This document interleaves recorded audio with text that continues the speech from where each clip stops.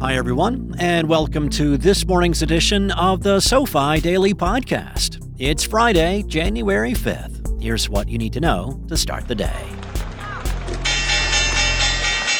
Let's begin with a quick review. U.S. stocks were mixed on Thursday ahead of today's jobs report.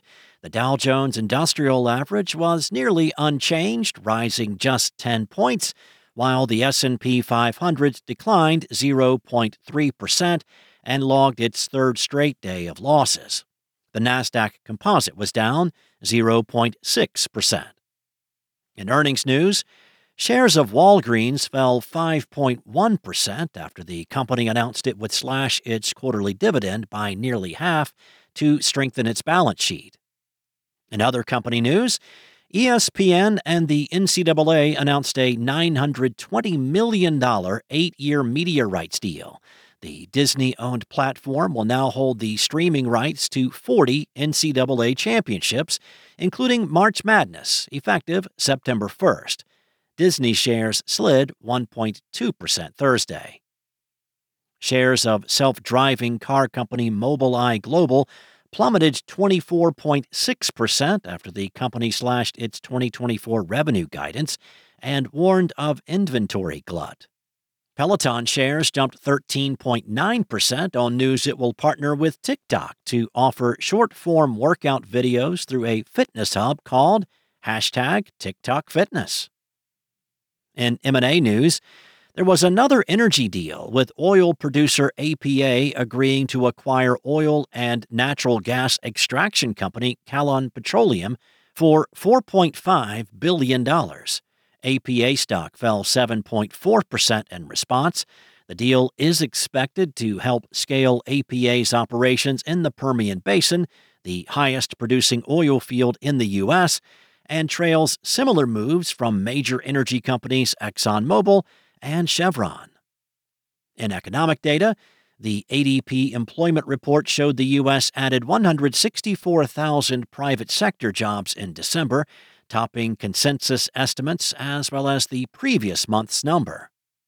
Meanwhile, initial claims for unemployment benefits declined to the lowest level since October. Here are a few headlines that should be on your radar.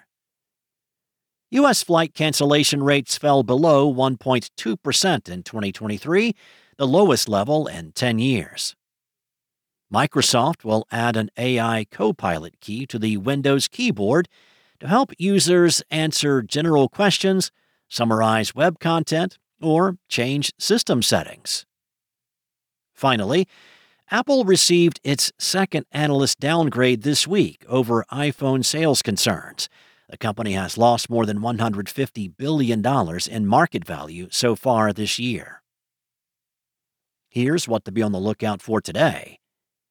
The December jobs report and an update on the services sector with the Institute of Supply Management's PMI. Last but not least, here is one non-finance-related thing we learned today. A giraffe only needs 2 to 4 hours of sleep a day. That's all we have for you today. We'll see you back here Monday morning, and in the meantime, don't forget to check out the SoFi app.